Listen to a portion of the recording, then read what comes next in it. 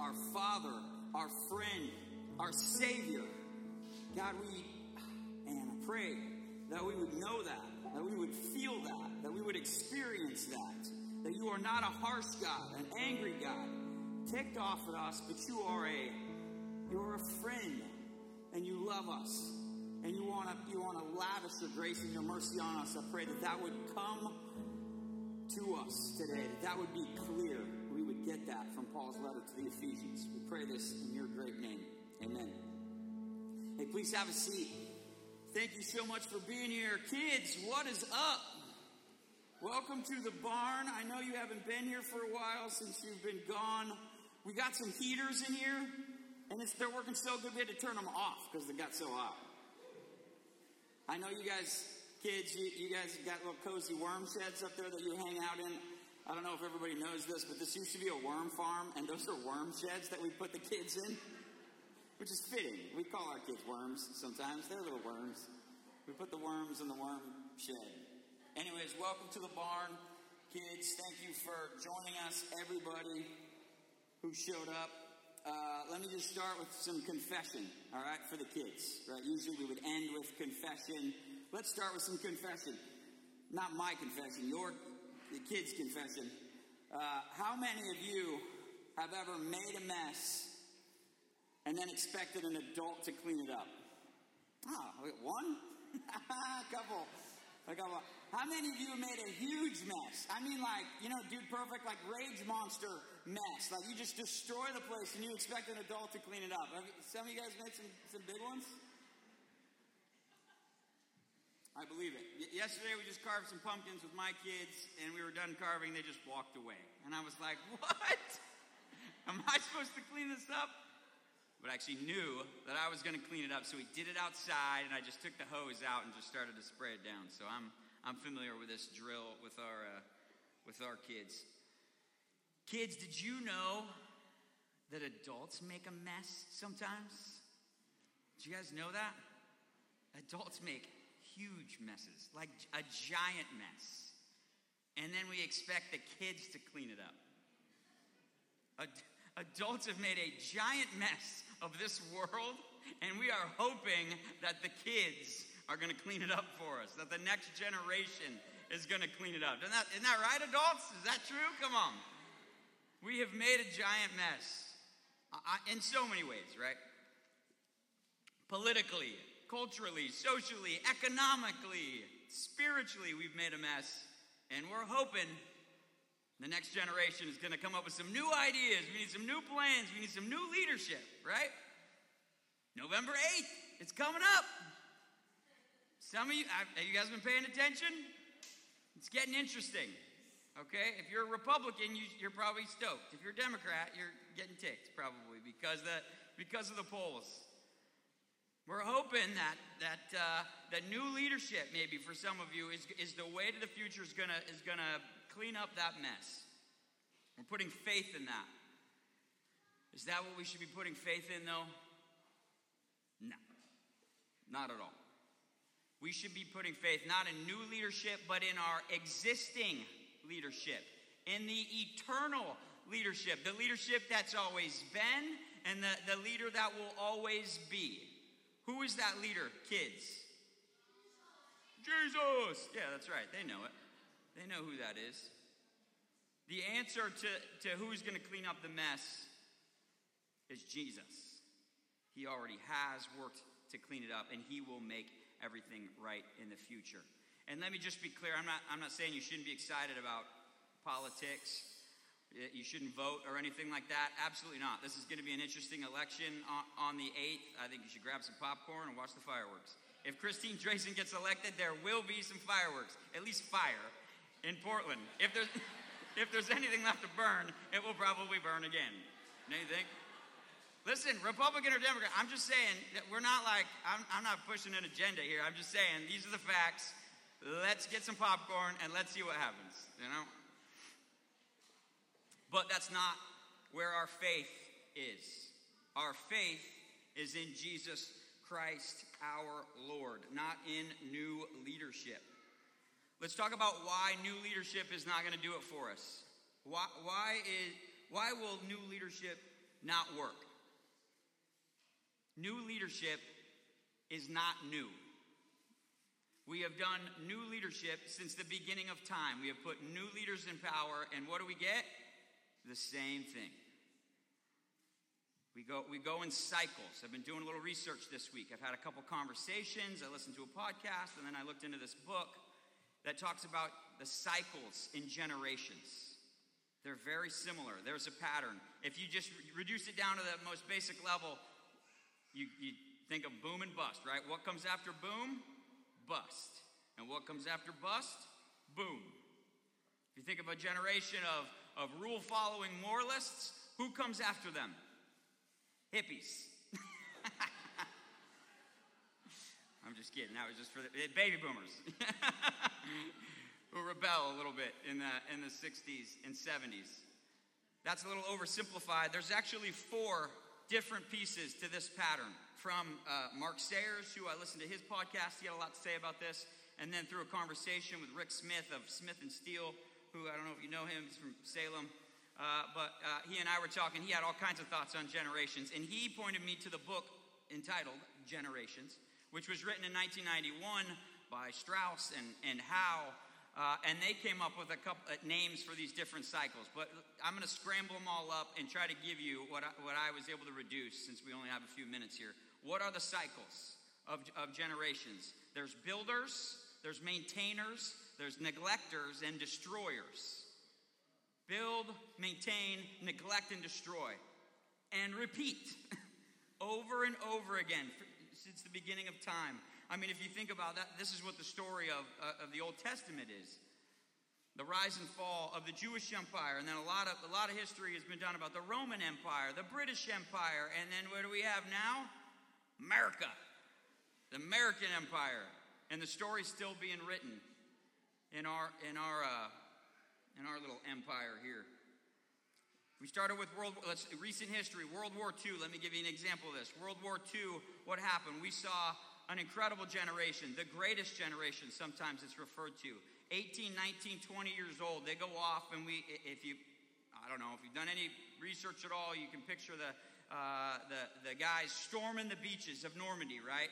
To go and defeat evil. And they have success. They're heroes. They come back to our nation, and they have this confidence, and they have this momentum. And what do? They build. They build institutions. They build schools and hospitals and businesses. And society flourishes because of the building that the World War II generation does. And then we've got baby boomers that came behind them that helped to maintain, after they rebelled for a while in the 60s and 70s, that helped maintain the world that we know of, the civilization that we know of in this country. Continued the work of these institutions. And then who do we have? My generation, Generation X, the next generation, millennials. What are Generation X and millennials doing? Not all of you, of course. I don't want to paint you all as these neglectors and destroyers. But if we think about en masse, I think we've started to take for granted the work that our grandparents and our great-grandparents did. The sacrifices that were made to build the safety and the security that we have today. Am I right? We're starting to see it. The civilizational decline is starting to show up. It appears that we are well into this third phase of the generational cycle. We're not quite to destroy yet, but if the pattern plays out, that's what's coming next. The church is following the same pattern. Brian last week told a story about Billy Graham and the incredible work that he did, the millions of people that came to know Jesus. There's Hybels, and then there's Rick Warren that were just going crazy, building the church to help people, to support people. They were doing a phenomenal thing. They remembered what they wanted to do. The church is for society. The church is for the world, to display the God's wisdom, the manifold wisdom of God. And then what's happened? We've started to neglect it. We've started to take it for granted. We don't remember why it was built. We start to think the church is for me. The church is for my situation. It's for my pleasure. The music, the teaching, the donuts. I don't know. This is for me. The church is for me. And if I'm not happy, I'm out. It's starting to get neglected. We're starting to see the church kind of decline, like we're starting to see civilization decline. The world is a mess. Culturally, socially, politically, economically, spiritually. If we're honest, we can agree with that statement. The church is a mess. Who is going to clean up the mess? Not the kids. Yeah, not you. It's too much pressure. Why does God let us chase our tail and run this rat race and just continue the cycle? Why does God let us just keep going and get nowhere? If we look at verse 11 of our passage today, he says, this was according to the eternal purpose that he has realized in Christ Jesus our Lord. It's the eternal purpose that we would see our inability to clean up our own mess that we've made. It's the eternal purpose that we would see our powerlessness to clean up the mess that we've made. The eternal purpose is to see our inability, but the purpose is to see God's ability. To see our powerlessness, but to see God's power, God's plan, and God's purpose. That he realized, that he accomplished, that he finished with Christ Jesus, our Lord. That is the one who has the power to clean up the mess. The eternal leader that I talked about. It's not new leadership. Jesus has been in power since the beginning. He's in power now. He'll be in power forever. The kids know this answer. The kids can repeat the answer. It's Jesus. But the question is, how does this get worked out in our lives and in our world? The way to ditch the roller coaster, the way to get off this rat race of chasing our tail, build, maintain, neglect, destroy, is through access to our leader, access to the King, access to Jesus Christ, our Lord. Let's look at verse 12. Verse 12, I'll just go back just a second and say, Jesus Christ, our Lord, in whom we have boldness and access with confidence through our faith in him. If you think about somebody who's trying to get something done, an organization that's trying to resolve a problem or clean up a mess, like to create a law or to keep a law from being enacted, what do? Who do they hire? They hire a lobbyist firm, right? They hire a lobbyist to go to Washington and to lobby on their behalf because lobbyists have access to power. You think another way this gets played out, how many gym owners and restaurant owners wanted access to Kate Brown over the last couple of years? Just to tell them what they thought of some of her plans. Or business owners, or so many people that wanted to contact our leadership, not just Kate Brown. I'm not trying to just throw her under the bus, but like all of our leadership to tell them what we thought about whatever the rules were being enacted through COVID. Access to power is how we can get things done and how we can clean up the mess. Keller has this great illustration. Tim Keller says, who has access to a king? To wake up a king in the middle of the night and look for help in their time of need? Who has access to a king to do that? To shake a king awake and say, I need your help with something. I'm desperate. I need your help. Please help me. Who has access to a king like that? The son or the daughter of the king. That's the only one that has access to the king in that way. That is the access that we have to our king and to our Father, to go to him in our greatest time of need. If we pull up Hebrews 4:16, actually, I don't know if you got it. I'll read it. Let us then with confidence, there's confidence again, draw near to the throne of grace that we may receive mercy and find grace to help in the time of need. This is how we have access to draw near to the throne of grace. Remember, there is no separation between us and the King any longer. That separation was sin. That separation is gone. Jesus Christ handled our separation and our sin on the cross. That is gone now. That there is nothing. There is no barrier in between us and God. We have complete access. The veil was torn. We have so much access that God now lives inside of us. That's the kind of access we have to our King. The Holy Spirit, through faith, when we believe in Jesus Christ and his death on the cross, comes and lives inside of us to help us in our greatest time of need. We have access with the Word of God right here, reading his plans, his purposes, his solutions to our problems.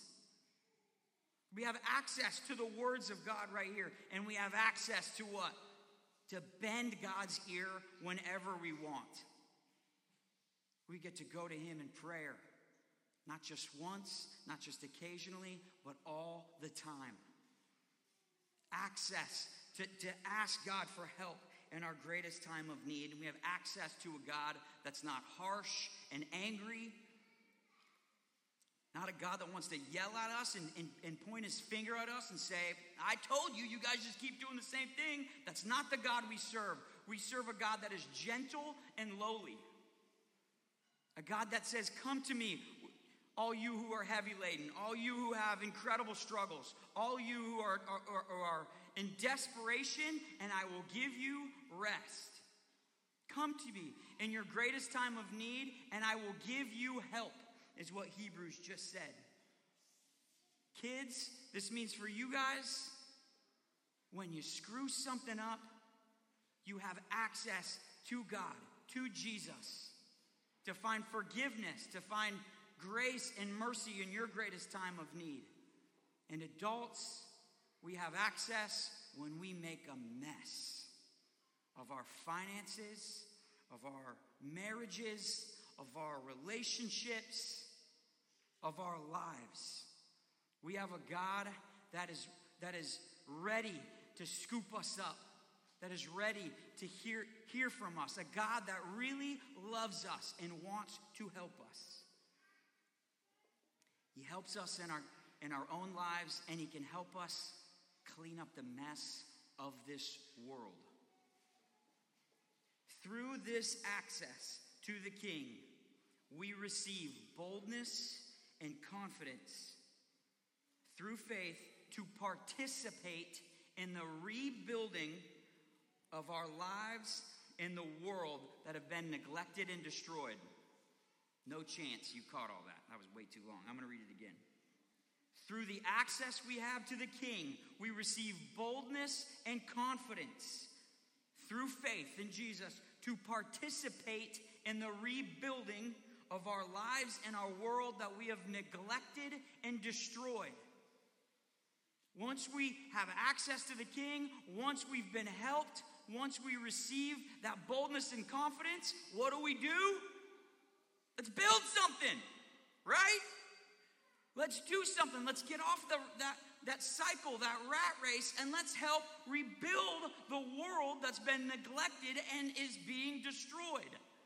That's the beauty of this passage. That's the beauty of access to the King. It just isn't just for you. It is for boldness and confidence so that we can band together and we can do something like our previous generations have to help the world flourish, to help God accomplish his plan and his purpose. We can create God-honoring, God-worshiping, God-glorifying businesses to provide jobs for the jobless.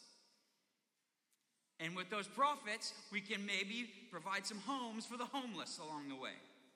We can elect and we can build a government of God-honoring, God-worshiping, God-glorifying people that will support the immigrant as well as the unborn.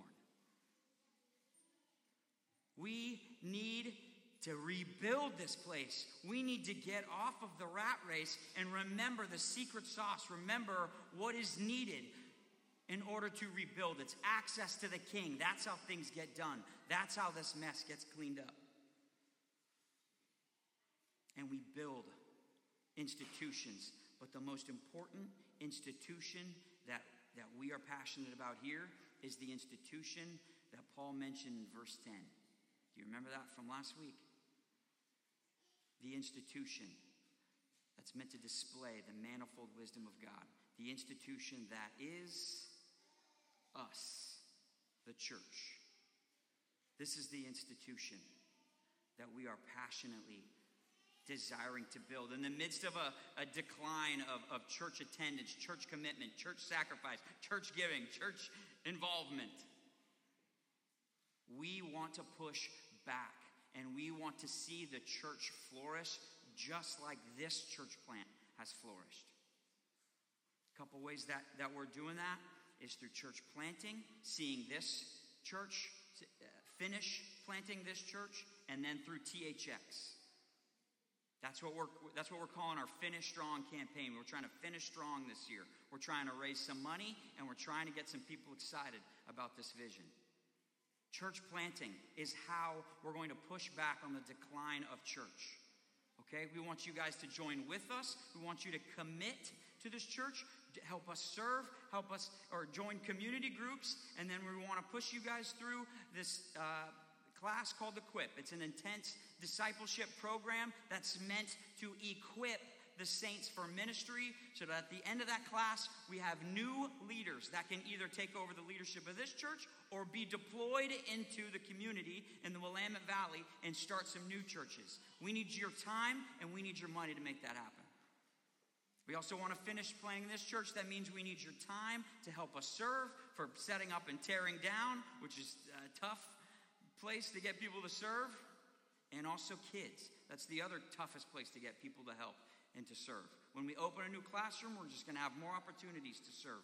Please consider giving of your time. Please consider giving of your money, because we do need to finish that classroom. That's going to take a few bucks. But we also want to hire a few more people to support this body throughout the week, Monday through Friday.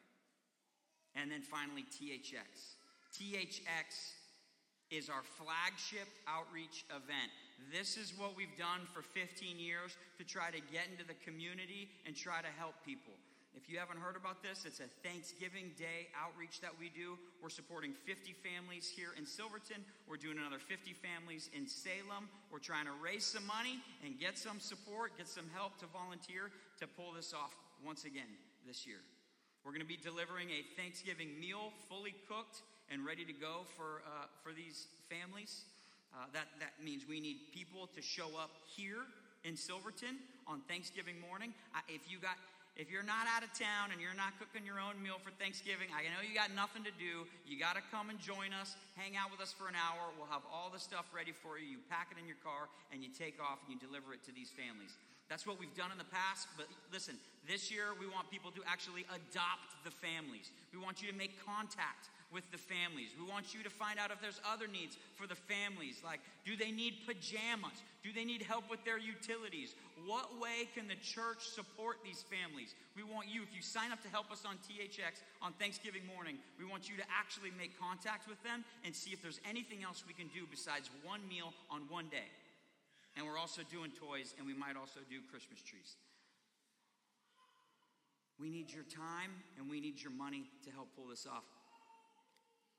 The week of Thanksgiving, we got a couple ways that you can help out. The Saturday before, we're doing toy shopping. Audrey Rognes is going to lead that for us. The Saturday before, we also need to pick up 110 turkeys. I think we secured those. It's like $2,500 for the turkeys. I got to pick them up on Saturday. We need to get them into a fridge. I'm about to spend $2,000 to order a giant fridge to let these things thaw out. If you know of a refrigerated truck, you need to let me know so that we don't have to spend $2,000 on a refrigerator being delivered. That's the other thing on Saturday. The third thing on Saturday was we're picking up Christmas trees if we can find them.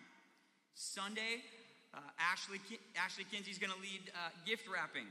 Thank you, Ashley, for doing that. Gift wrapping up here. We need like 25 or more people. We've got to sort all the toys into the right families, and then we need to wrap them all and get them organized for the day of. Monday, we're cooking sides. Okay, Holly Kintz is going to lead that for us. We're cooking sides at Canyon View. We need a few people to sign up for that. Thursday, we're cooking turkeys. I'm sorry to blast you with all this, but I don't think we communicated what all is involved. We're cooking turkeys, 2 shifts. We're Traegering 55 turkeys from 10 to 4 on that Tuesday, and then another 55 turkeys from 4 to 10. We're going to be standing in the rain. Guys, I need like 20 of you to come and do that with us. It's actually the greatest thing ever. Sign up for that. There's going to be some sign-ups in the back for all of this stuff. Wednesday, we need help prepping. We need help with admin to get everything sorted, to get everything ready, so that Thursday, once again, people can show up, we can hang out, and deliver these meals. Those are the 3 ways this church is trying to rebuild what has been neglected and destroyed. That's what we're doing right now to do that. Let me try to put a bow on this, and then we'll go to a time of worship and communion. When we put our faith in the next generation of leaders, we will end up with fear and uncertainty, not boldness and confidence. But Jesus Christ, our Lord, our eternal King, the one who's always been, the one who always will be, he can clean up this mess for us. He already did the work to clean up the mess in our lives.